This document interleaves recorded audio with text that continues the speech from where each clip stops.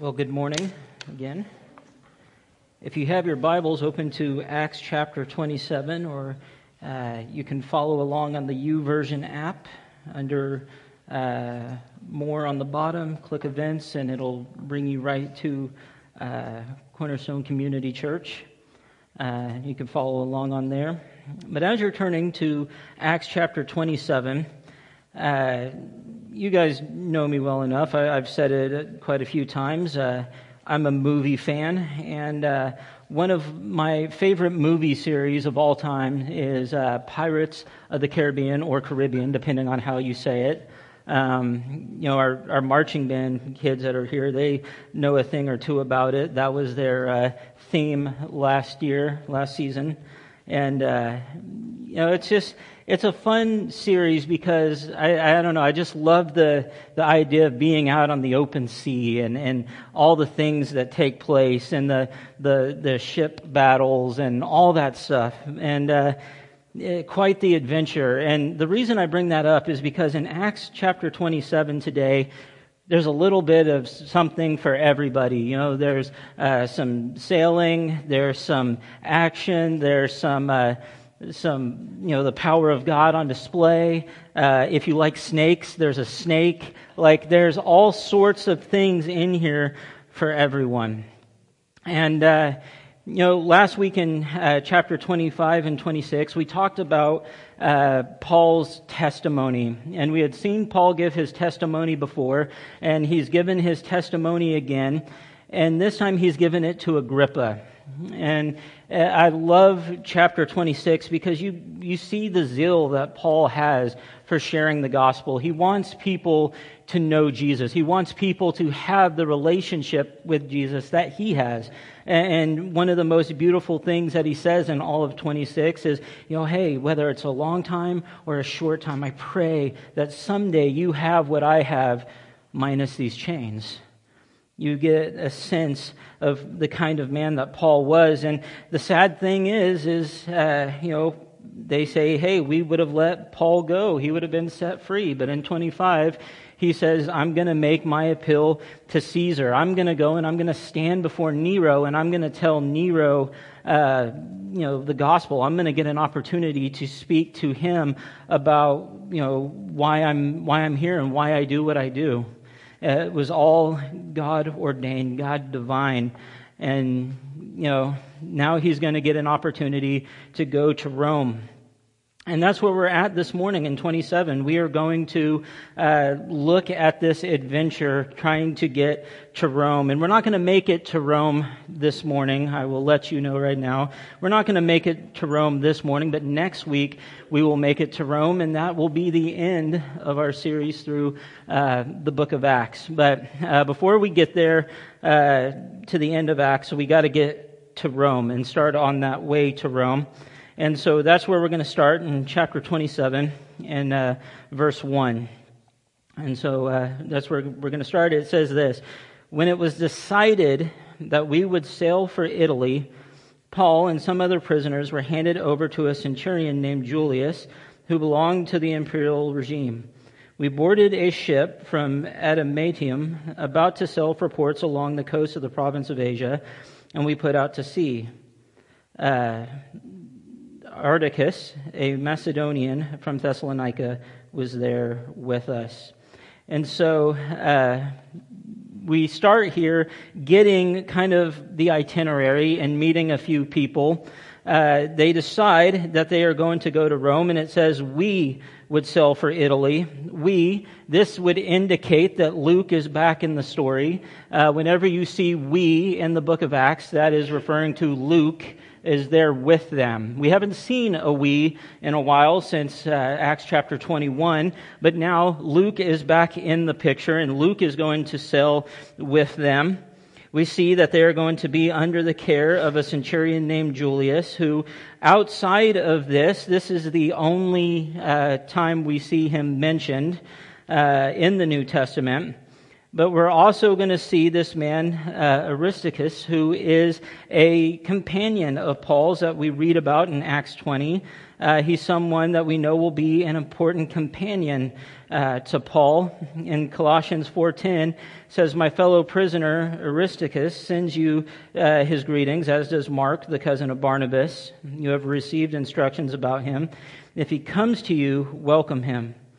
And then Philemon chapter 1, the only chapter in Philemon, so verse 24, says, "And so do Mark, Aristarchus, Demas, and Luke, my fellow workers." So this man will be a companion with Paul while he is in prison. And he's been his companion before, and he will continue to be his companion.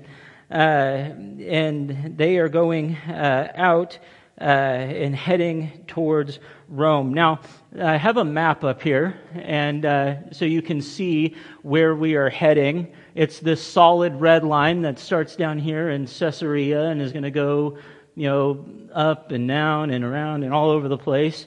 In the middle of the map, there's this little island section, Fair Havens. We'll talk about that a little bit. And Malta is where we will end. It's right kind of under the A on Apostles. So that is our voyage. That is where we are heading. And we see that they board a ship, and the ship is most likely a ship that is on its last run to its base before winter sailing season kicks in. Some boats were not the right boats to be out and about sailing during the winter season, and so this boat was most likely making its final trip. And so that kind of leads us to verse 3. It says, "The next day we landed at Sidon, and Julius, in kindness to Paul, allowed him to go to his friends so they might provide for his needs. From there we put out to sea again and passed to the lee of Cyprus because the winds were against us. When we sailed across the open sea off the coast of Cilicia and Pamphylia, we landed at Myra in Lycia. There the centurion found an Alexandrian ship sailing for Italy and put us on board. We made slow headway for many days and had difficulty arriving off Cnidus. When the wind did not allow us to hold our course, we set sail to the lee of Crete, opposite Salamone. We moved along the coast with difficulty and came to a place called Fair Havens, near the town of Lasea." So the voyage continues, and they get to a place called Sidon, and while they're there, Julius shows kindness to Paul. He allows him to go and look for other believers in Sidon. The fact that he was showing kindness to Paul is most likely because of his Roman citizenship. That gave him a little bit of extra freedom. And they go, and he is able to get some of his needs met there from some of the fellow believers. And then they set sail again, and as they're sailing, they end up in a place called Fair Havens. And it's funny, there's all of these different, difficult places to pronounce, and then at the end we get to Fair Havens. It sounds like a really fancy apartment complex or housing development. That's what I think of when I think of Fair Havens. But they get to Fair Havens. And so when they get there, before they get there, one of the things to point out is they stop and they move to a different ship, an Alexandrian ship that is sailing for Italy, and they get on board of that. This was most likely a grain ship. They hauled a lot of grain. Rome imported around 150,000 tons of grain. That's a lot of grain, and so they would need big vessels to do this. It was capable of holding at least 276 people. We can see in verse 37, it tells us that there were 276 people on board, so we know that it at least holds 276 people. And then they get to Fair Havens, as we talked about, and that leads us into verse 9. It says, "Much time had been lost, and sailing had already become dangerous because by now it was after the Day of Atonement. So Paul warned them, 'Men, I can see that our voyage is going to be disastrous and bring great loss to ship and cargo and to our own lives also.' But the centurion, instead of listening to what Paul said, followed the advice of the pilot and the owner of the ship. Since the harbor was unsuitable to winter in, the majority decided that we would sail on, hoping to reach Phoenix and winter there. This was a harbor in Crete, facing both southwest and northwest. And so, a kind of interesting thing here, it says it had become dangerous because it was after the Day of Atonement. What does this mean? Why does Luke throw this in here? Well, the Day of Atonement here mentioned and this year would have been around the beginning of October. The reason why this is so important is because in the middle of September through the middle of November, it became a dangerous time to be out on the Mediterranean Sea. And so Paul warns them, hey, it's already starting to get dangerous, and if we decide to sail on, we're going to run into danger. We're going to run into problems to the cargo, to the ship, to us. And it's probably better that we stay where we are at. You see, Paul was actually kind of an expert on this. Paul knew a thing or two about this. The farmers commercials, we know a thing or two because we've seen a thing or two. Well, that's Paul. 2 Corinthians 11:25 tells us this. 3 times I was beaten with rods. Once I was pelted with stones. 3 times I was shipwrecked. I spent a night and a day in the open sea. Paul's like, hey, I've been shipwrecked a few times. I know a thing or two about being shipwrecked, and I know that this is going to be dangerous if we go out. But the centurion, along with the pilot of the ship and the owner of the ship, decide that, no, this place isn't a good place for us to be. It's not a good harbor for spending the winter. We should probably try to get over to Phoenix. The harbor there was probably more sheltered. It probably would have protected them more from the winds and the winter season. The problem is not being there to protect your ship. It's getting there is the problem. If they can't get there, it doesn't matter if the harbor is better if they can't arrive safely to their destination. But they decide to head out, and as we will see, they make a poor choice by not listening to Paul. He's been through this. He warns them, and we will see here in just a little bit.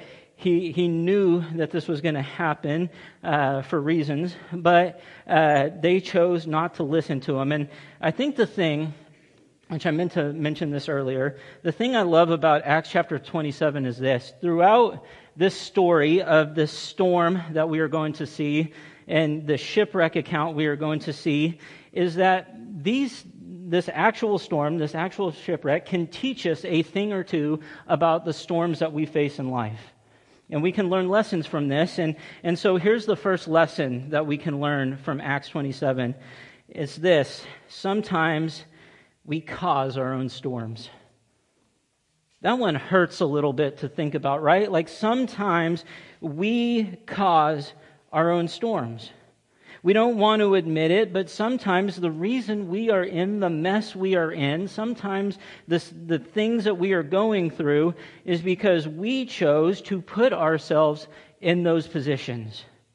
And how do we do that? Well, sometimes there's 2 reasons why this happens, actually. One, we choose not to listen to godly counsel. We have these people around us who say, hey, man, you shouldn't do this. You shouldn't do this. You should watch out for this. You shouldn't, approach this. You should leave this alone. And we choose not to listen, right? Human nature. We have it in us like we say we're going to do something, we're going to do it, no matter the consequences, no matter what. And we choose not to listen to godly counsel. And sometimes it's simply the fact that we just choose not to listen to God. God has spoken it out to us in His Word. He has given us His Word to help us do the right thing, to choose not to do the wrong thing. God has given us His Word. He has given us guidance. He has given us direction. And we simply choose not to listen. And when we choose not to listen, we find ourselves in the middle of a storm and we're wondering, why in the world am I here? What happened to me? Why in the world has this come up? It's because we choose not to listen to those who are around us, who give us godly counsel. And I will say this is also an important time to think about this. Who you surround yourself with is important. Who you surround yourself with is important, because if you choose not to surround yourself with godly people, with people who will give you godly counsel, don't be surprised when the things they are telling you lead you astray. But you see, when we have godly people around us, we need to listen to godly counsel. Proverbs 1:5 tells us this: let the wise listen and add to their learning, and let the discerning get guidance. We need to listen to those around us. But more important than just listening to godly counsel, we need to make sure whenever we are going through anything, whenever we are facing a decision of any kind, the first place we should go is to God. Number one, before anything else, we go to God and we lean on Him and we pray to Him and we read His Word about the decision we are trying to make, what we are trying to do, how we are trying to live. Proverbs 3:5-6 tells us this: trust in the Lord with all your heart and lean not on your own understanding. In all your ways submit to Him, and He will make your path straight. Philippians 4:6-7 tells us this: do not be anxious about anything, but in every situation, by prayer and petition, with thanksgiving, present your requests to God, and the peace of God, which transcends all understanding, will guard your hearts and your minds in Christ Jesus.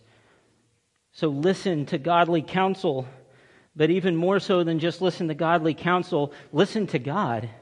Make sure that we are taking all these things to God and lean on Him. And when we lean on God, He is not going to lead us astray. He's not going to lead us down a horrible path. He is going to lead us down a path of righteousness. So who you listen to matters, and who you bring this stuff to matters. And sometimes the truth is simply this: we can avoid the storms of life if we would stop and listen to Scripture, and we would pray, and we would seek godly counsel. And so we continue into verse 13, and it says this: when a gentle south wind began to blow, they saw their opportunity. So they weighed anchor and sailed along the shore of Crete. Before very long, a wind of hurricane force called the northeaster swept down from the island. The ship was caught by the storm and could not head into the wind. So we gave way to it, and we were driven along. As we passed to the lee of a small island called Cauda, we were hardly able to make the lifeboat secure. So the men hoisted it aboard. Then they passed ropes under the ship itself to hold it together, because they were afraid that they would run aground on the sandbars of Cyprus. They lowered the sea anchor and let the ship be driven along.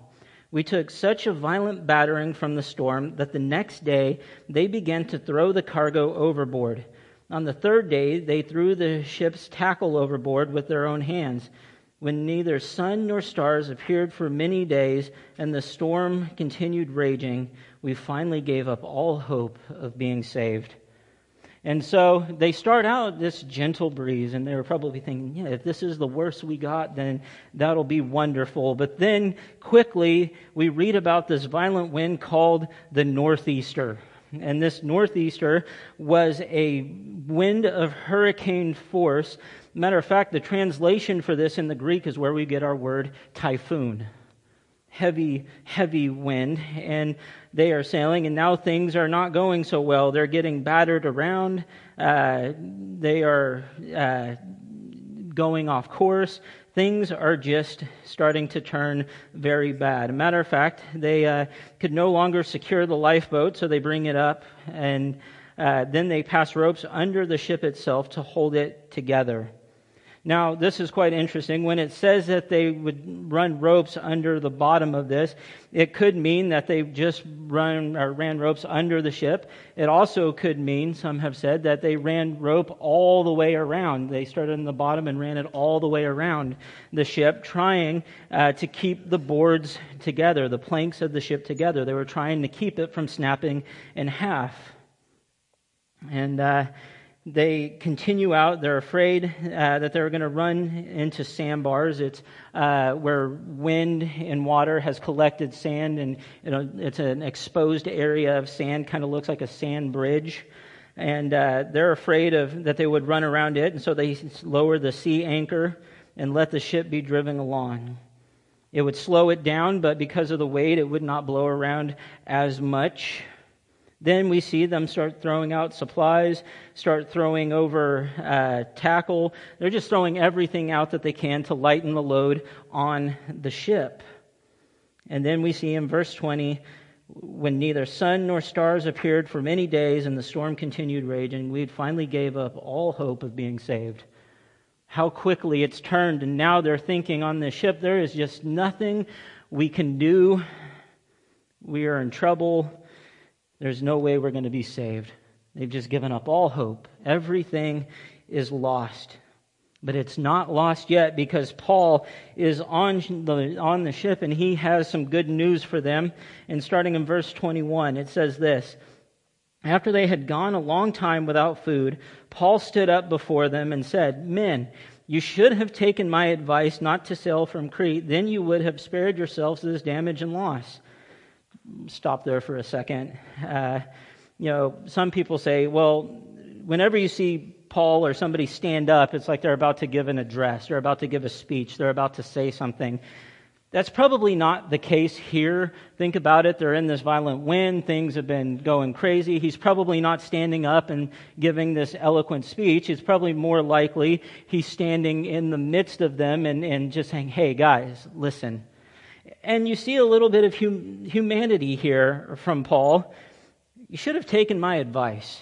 You should have listened to me. Hey, I have been shipwrecked enough times to be can you imagine being an expert at being shipwrecked?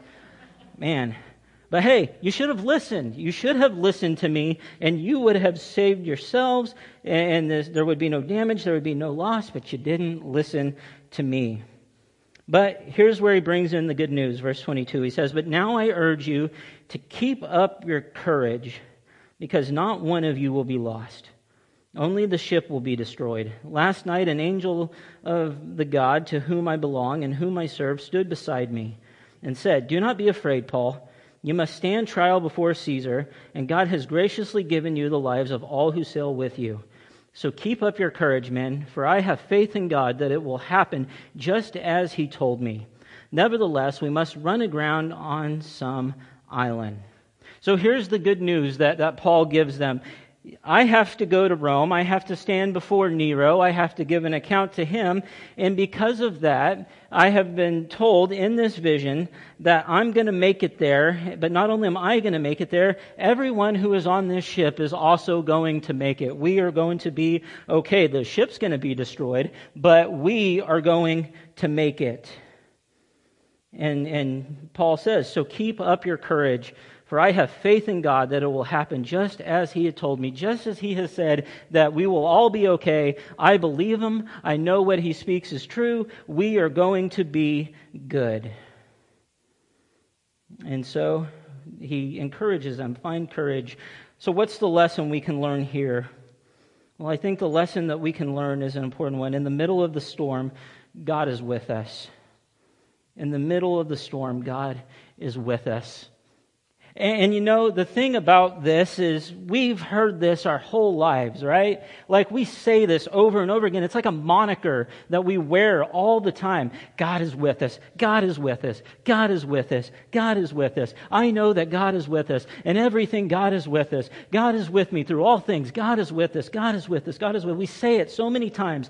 But yet, when it comes time, and we are in the middle of the storm, where are you, God? Where are you? I feel so alone. I feel so distant. It feels like you're nowhere near me. It feels like you don't care about what I'm going through. It feels like you have just turned your eyes away from me. What is going on? Where are you? We say it our whole lives that God is with us until we are in the storm, and it's all of a sudden God's nowhere to be found. Well, I think the problem is too often we believe the lie the enemy tells us is that God doesn't care about your problems. God doesn't care about your storms. God doesn't care about the things you're going through. God has turned his eyes away from you. God isn't there with you. And we listen so often to this lie the enemy tells that we are on our own. And we forget that God is in fact with us. God is right there with you through every storm, through every trial, through everything you face. God is with you. And if you needed proof of that, just read through Scripture. We see it over and over and over again. God is with His people over and over and over again.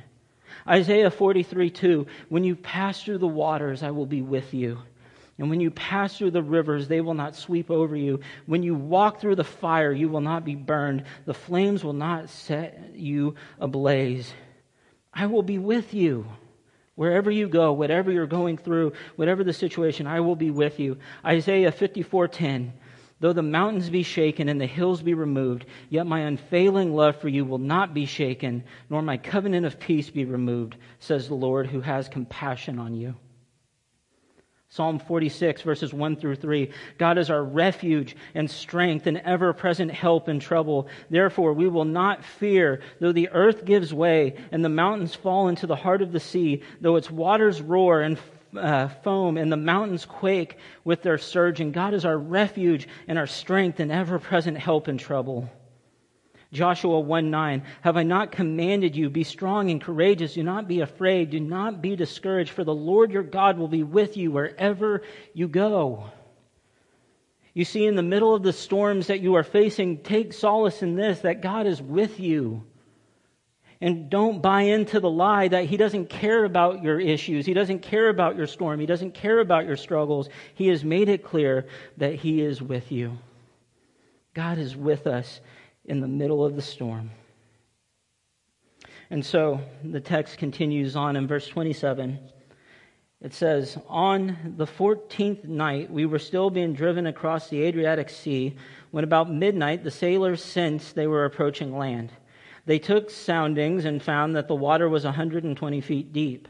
A short time later they took soundings again and found it was 90 feet deep. Fearing that we would be dashed against the rocks, they dropped 4 anchors from the stern and prayed for daylight. In an attempt to escape from the ship, the sailors let the lifeboat down into the sea, pretending they were going to lower some anchors from the bow. Then Paul said to the centurion and the soldiers, unless these men stay with the ship, you cannot be saved. So the soldiers cut the ropes that held the lifeboat and let it drift away. So we see here the water is starting to get shallow. Roman merchants, they would have these lead lines that they would use to test the depths of water. Every Roman merchant would have one of these. And this is why it's important. The closer they get to land, they notice that it's starting to get more shallow. So that could be one of two things. It could mean that they are approaching shore. But the other problem is this. The closer they get to shore, it's night. They are afraid that they could also run into rocks. And so when it's night, you have no idea where you're going. You've already been tattered around, and the water's getting shallow. You could either be getting close to shore, or you could be getting close to running into rocks. And so we see these sailors here, and they try to flee. They try to flee. They don't have faith in what Paul has told them is going to happen. They don't have any faith that God is going to deliver them from this. And they are going to do this selfish thing of, all right, we're out. We're going to flee from here. We're getting away from here. I don't want to have anything to do with the possibility of crashing into rocks. I'm out. Which makes me laugh because it's still night. How do you, anyway? But they try to flee. And Paul calls them out on this. Hey, listen, if these men don't stay with the ship, you're not going to be saved.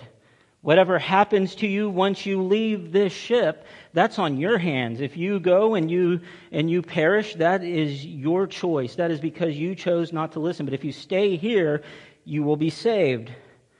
And I like what they do next. So they're like, okay, well, we don't like that idea. And so they cut the lifeboat out and let it drift away. All right, like if we're gonna do this, then if we're gonna say we're gonna do it completely, we are going to put 100% faith in you and what you are saying is going to happen. And so they cut the lifeboat and let it drift away. Now we see verse 33. It says, just before dawn, Paul urged them all to eat. For the last 14 days, he said, you have been in constant suspense and have gone without food. You haven't eaten anything. Now I urge you to take some food. You need it to survive. Not one of you will lose a single hair from his head. After he said this, he took some bread and gave thanks to God in front of them all. Then he broke it and began to eat. They were all encouraged and ate some food themselves. Altogether, there were 276 of us on board. When they had eaten as much as they wanted, they lightened the ship by throwing the grain into the sea. And so Paul approaches them and says, hey guys, for 14 days you have had no food to eat. You need to eat if you are going to keep up your strength. Can you imagine that? 14 days without food. Like, I eat breakfast and then at 11:30 I'm wanting lunch. Like, that's how I am. I can't imagine 14 days. They're probably hopped up on adrenaline. They've got all this stuff going on, and they're not focusing on eating. They're focused on, are we going to stay alive? And so Paul tells them, hey, you got to eat. You have to, this will give you strength. We're going to need it. So just know this. None of you are going to lose a single hair from your head. You're going to be fine. You're going to survive. So eat. And in front of them, he breaks bread. He prays, breaks bread, and eats. And it says that they were encouraged. They ate food themselves. They ate what they wanted to eat, as much as they wanted to eat, and then they lightened the ship by throwing the grain out of the ship. And the thing about this, this is the same language here that we see for when Jesus broke bread with his disciples at the Last Supper. Same language used. It was a common practice for the Jews to pray, break bread, and eat together. It was a celebration type thing that they would do, part of their culture.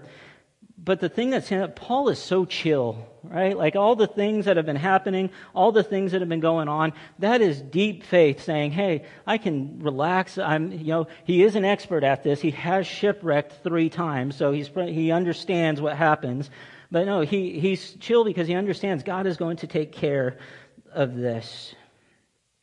And then verse 39, it says, when daylight came, they did not recognize the land. But they saw a bay with a sandy beach where they decided to run the ship aground if they could. Cutting loose the anchors, they left them in the sea and at the same time untied the ropes that held the rudders. Then they hoisted the foresail to the wind and made for the beach. But the ship struck a sandbar and ran aground. The bow struck fast and would not move, and the stern was broken to pieces by the pounding of the surf. The soldiers planned to kill the prisoners to prevent any of them from swimming away and escaping, but the centurion wanted to spare Paul's life and kept them from carrying out the plan. He ordered those who could swim to jump overboard first and get to land. The rest were to get on planks on the other pieces of the ship. In this way, everyone reached land safely.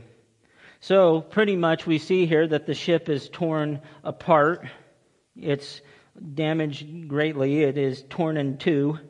And now we see that the soldiers had planned to kill the prisoners to prevent any of them from swimming away and escaping. And you might be thinking, that sounds a little bit harsh, doesn't it? Like, they're out here in the middle of somewhere they weren't intending to be, and your plan is you're going to shoot them or kill them to make sure that they don't get away.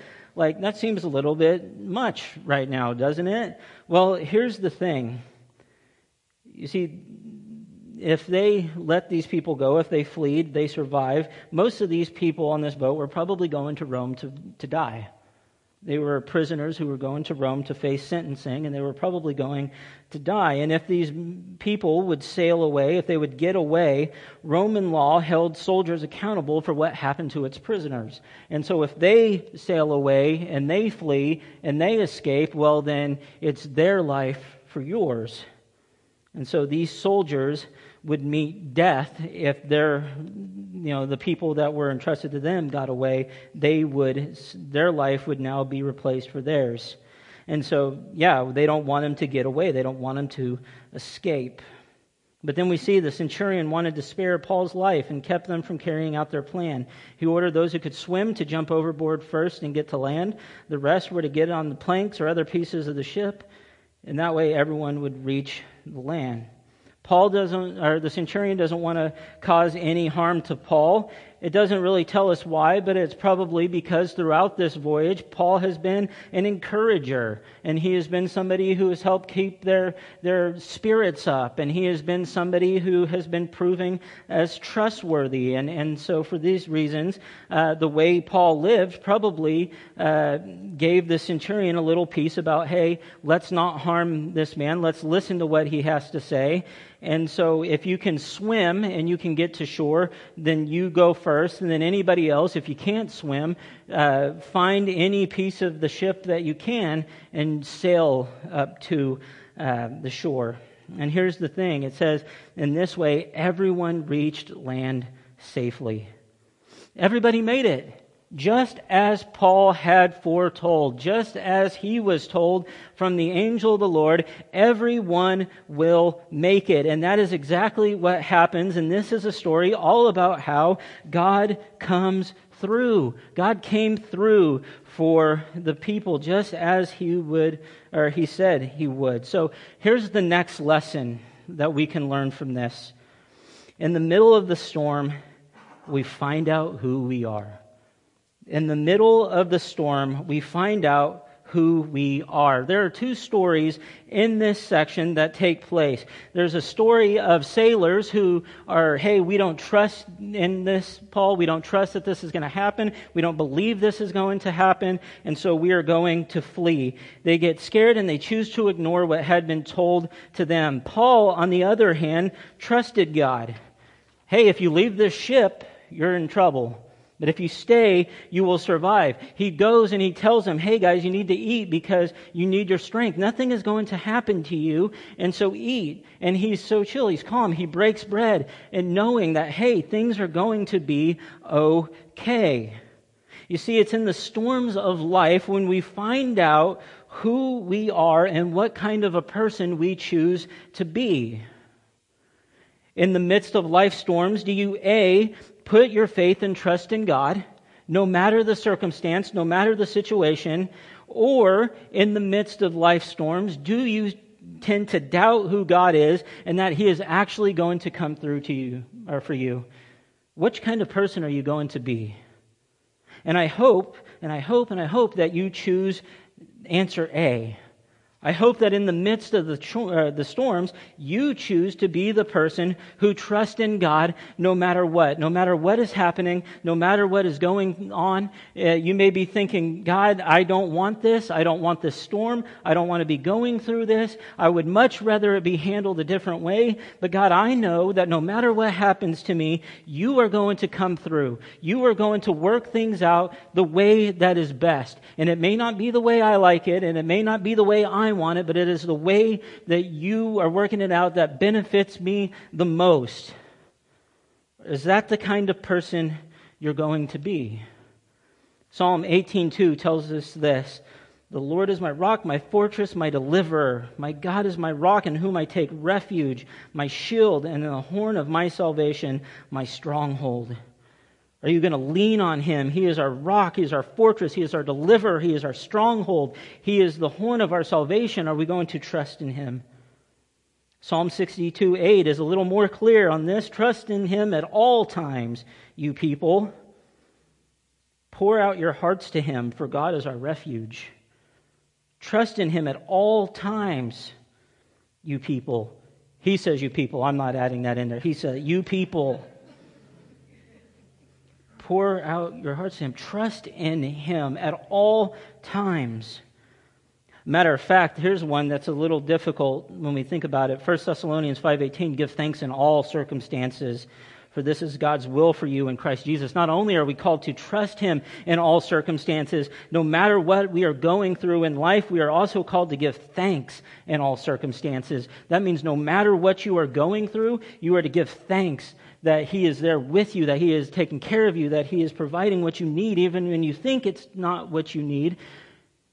He's providing, He's taking care in all things, in all circumstances, in all storms. We are to stop and give thanks. You see, storms are hard, but we get to choose how we respond to them. And it's in the middle of the storms of life where we get to see what kind of person we are going to choose to be. Are you the person who will trust in God wholeheartedly no matter what? Or are you the person who is going to start to doubt that God will take care of you? And then we get into Acts chapter 28, verse 1. Once safely on shore, we found out that the island was called Malta. The islanders showed us unusual kindness. They built a fire and welcomed us all because it was raining and cold. Paul gathered a pile of brushwood and, as he put it on the fire, a viper, driven out by the heat, fastened itself on his hand. When the islanders saw the snake hanging from his hand, they said to each other, "This man must be a murderer, for though he escaped from the sea, the goddess Justice has not allowed him to live." But Paul shook the snake off into the fire and suffered no ill effects. The people expected him to swell up or suddenly fall dead. But after waiting a long time and seeing nothing unusual happen to him, they changed their minds and said he was a god. So much right here. They come to this island that is called Malta.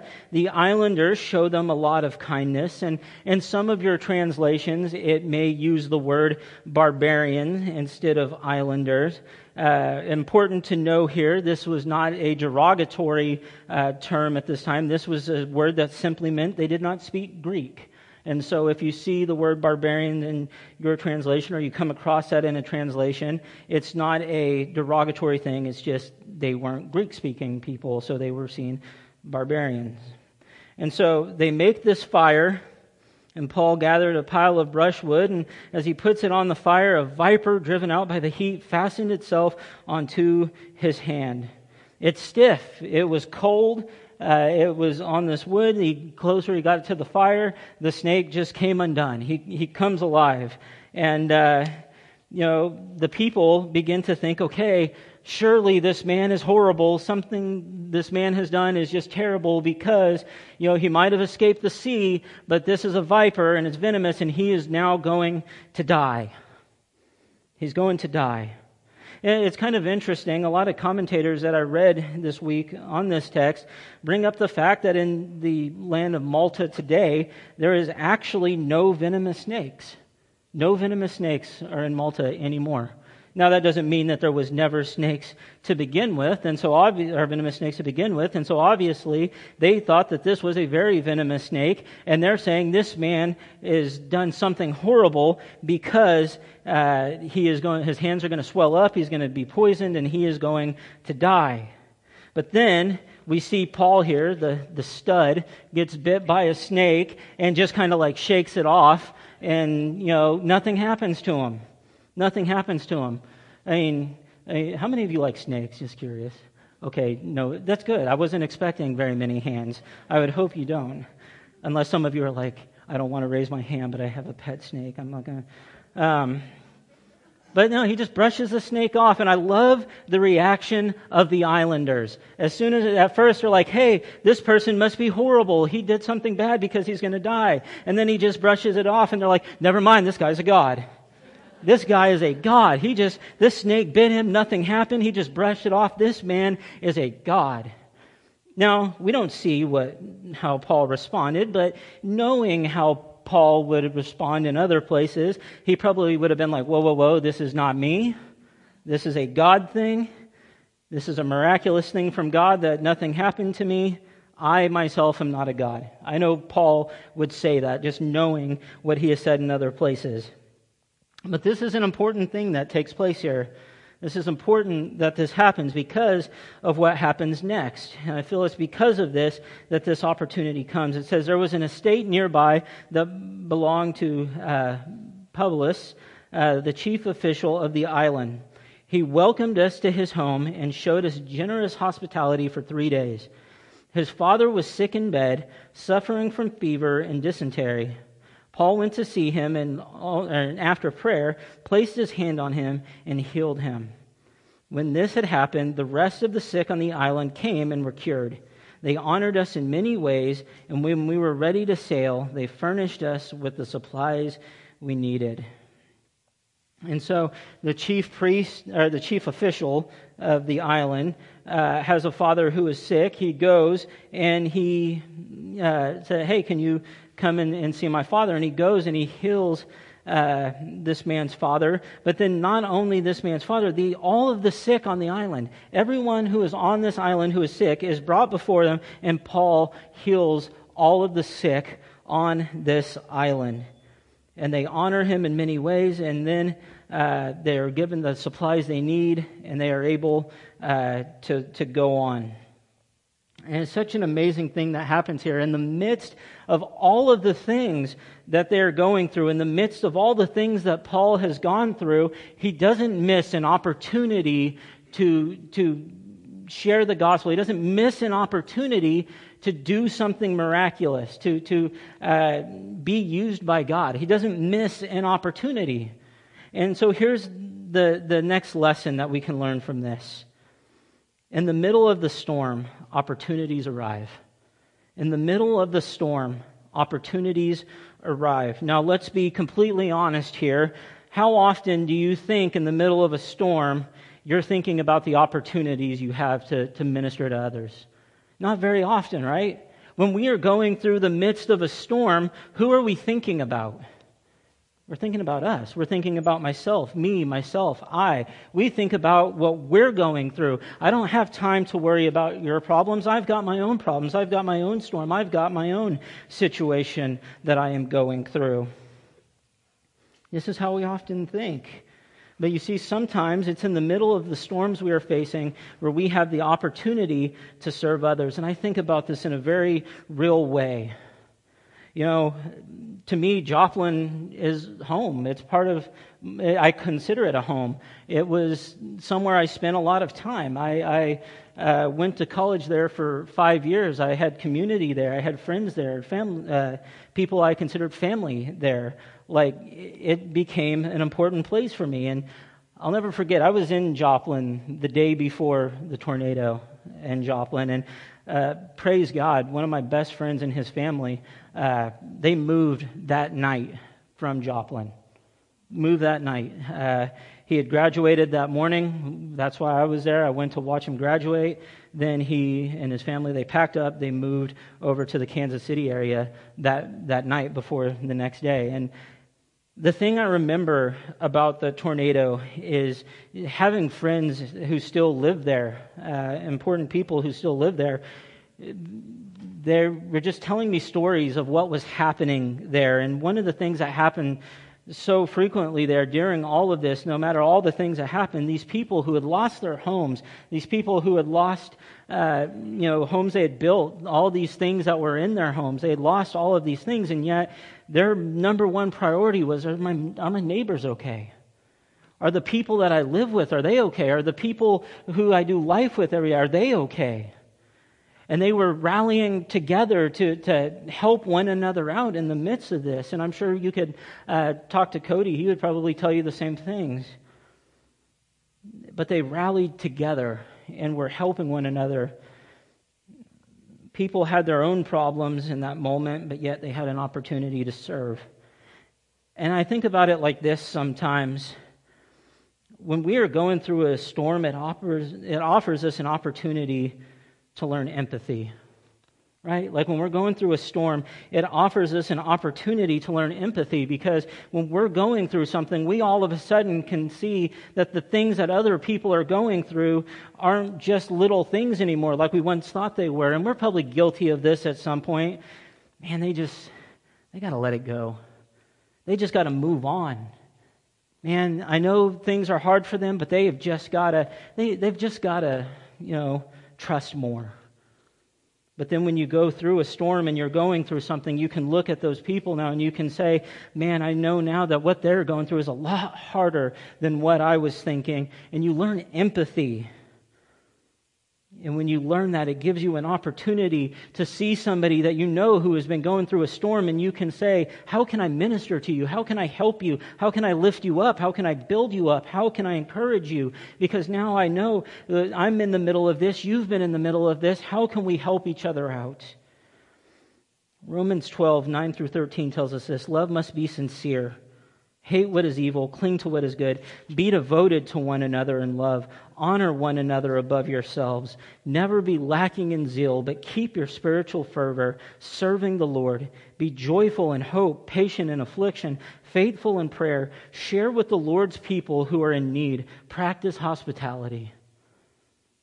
Man, this is what we are called to. And in the midst of the storm, if we are willing to pay attention, if we're willing to look for it, if we're willing to not focus on just us in the midst of the storm, and I know it's hard because that's human nature to want to focus on ourselves, but if we stop and we look around us, we see opportunities to minister to those around us who are also going through storms.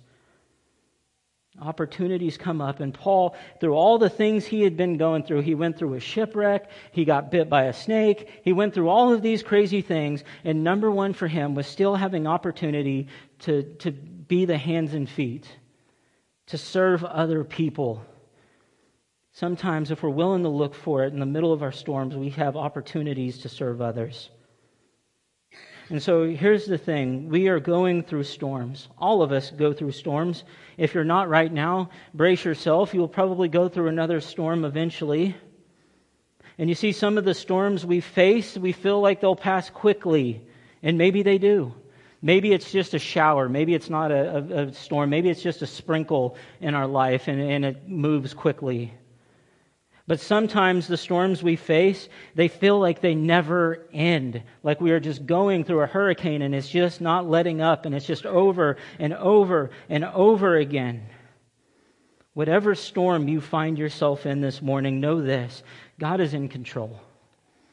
God is in control of whatever situation, whatever storm you are in. God is in control. And we all know a thing or two about storms. See, for 2 years, we have been torn asunder. We have been thrown around. It has been topsy-turvy, life hasn't it? For the last 2 years. And I'm not even talking about just the pandemic. So many people I know who are struggling with the possibility of divorce, who are struggling with jobs, who are struggling with difficult things in their life, and it feels like they are being thrown around and have lost all control of their life. But here's the thing: when we feel like we have no hope, God is in control. God is in control. And what better way has He been in control than by Him sending His Son for us? No matter what happens, Ron talked about it this morning, God's grace. God has given us grace. He has poured grace onto us. He is in control of the situation, and He has shown us grace. And the greatest way He has shown His grace is by sending His Son for us. 1 John 4:9. This is how God showed His love among us. He sent His one and only Son into the world that we may live through Him. He sent His Son for us. One of my favorite songs is a song called Still. And it's the version I always listen to is Hillsong, and I'm sure other bands have sung the song. But the song Still. And I love these words in this song. It says this: "Find rest, my soul, in Christ alone. Know His power in quietness and trust.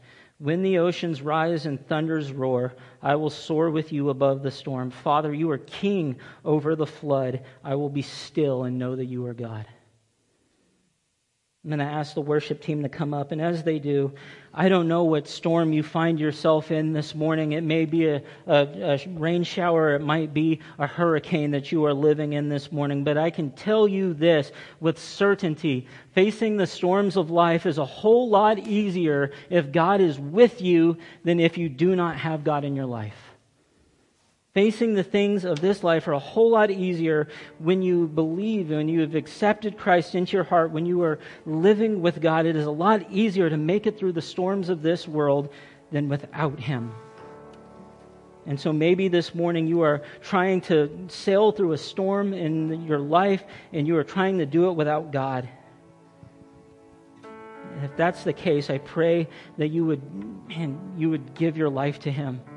If you have a decision you need to make, you can write it on your Connect cards. I'd love to talk with you about it. I know our elders would love to talk with you about it. Or maybe this morning you've been walking through the storms of life and you have been trying to do it on your own instead of trusting on and relying on God. maybe you've had the opportunity to listen to godly counsel or to listen to Christ and you chose not to. And you find yourself in the middle of a storm. I pray that if you haven't been trying to trust in Him, if you haven't been trusting in Him, spend some time talking with Him. Where you're sitting, you can come and pray with me. I'd love to pray with you. Again, I don't know what storm you find yourself in this morning, but I pray that you find yourself in the arms of a loving God this morning. I pray this morning that whatever storm you're going through, you trust in Him, you rely on Him, you put your faith in Him, you believe that He is going to carry you through no matter what, that you believe that He is going to be there for you, and you trust in Him. You don't doubt Him, you don't start to lose faith in Him, but you lean on Him this morning. And so this morning, if you have a decision to make, I hope you do it as we stand and we sing.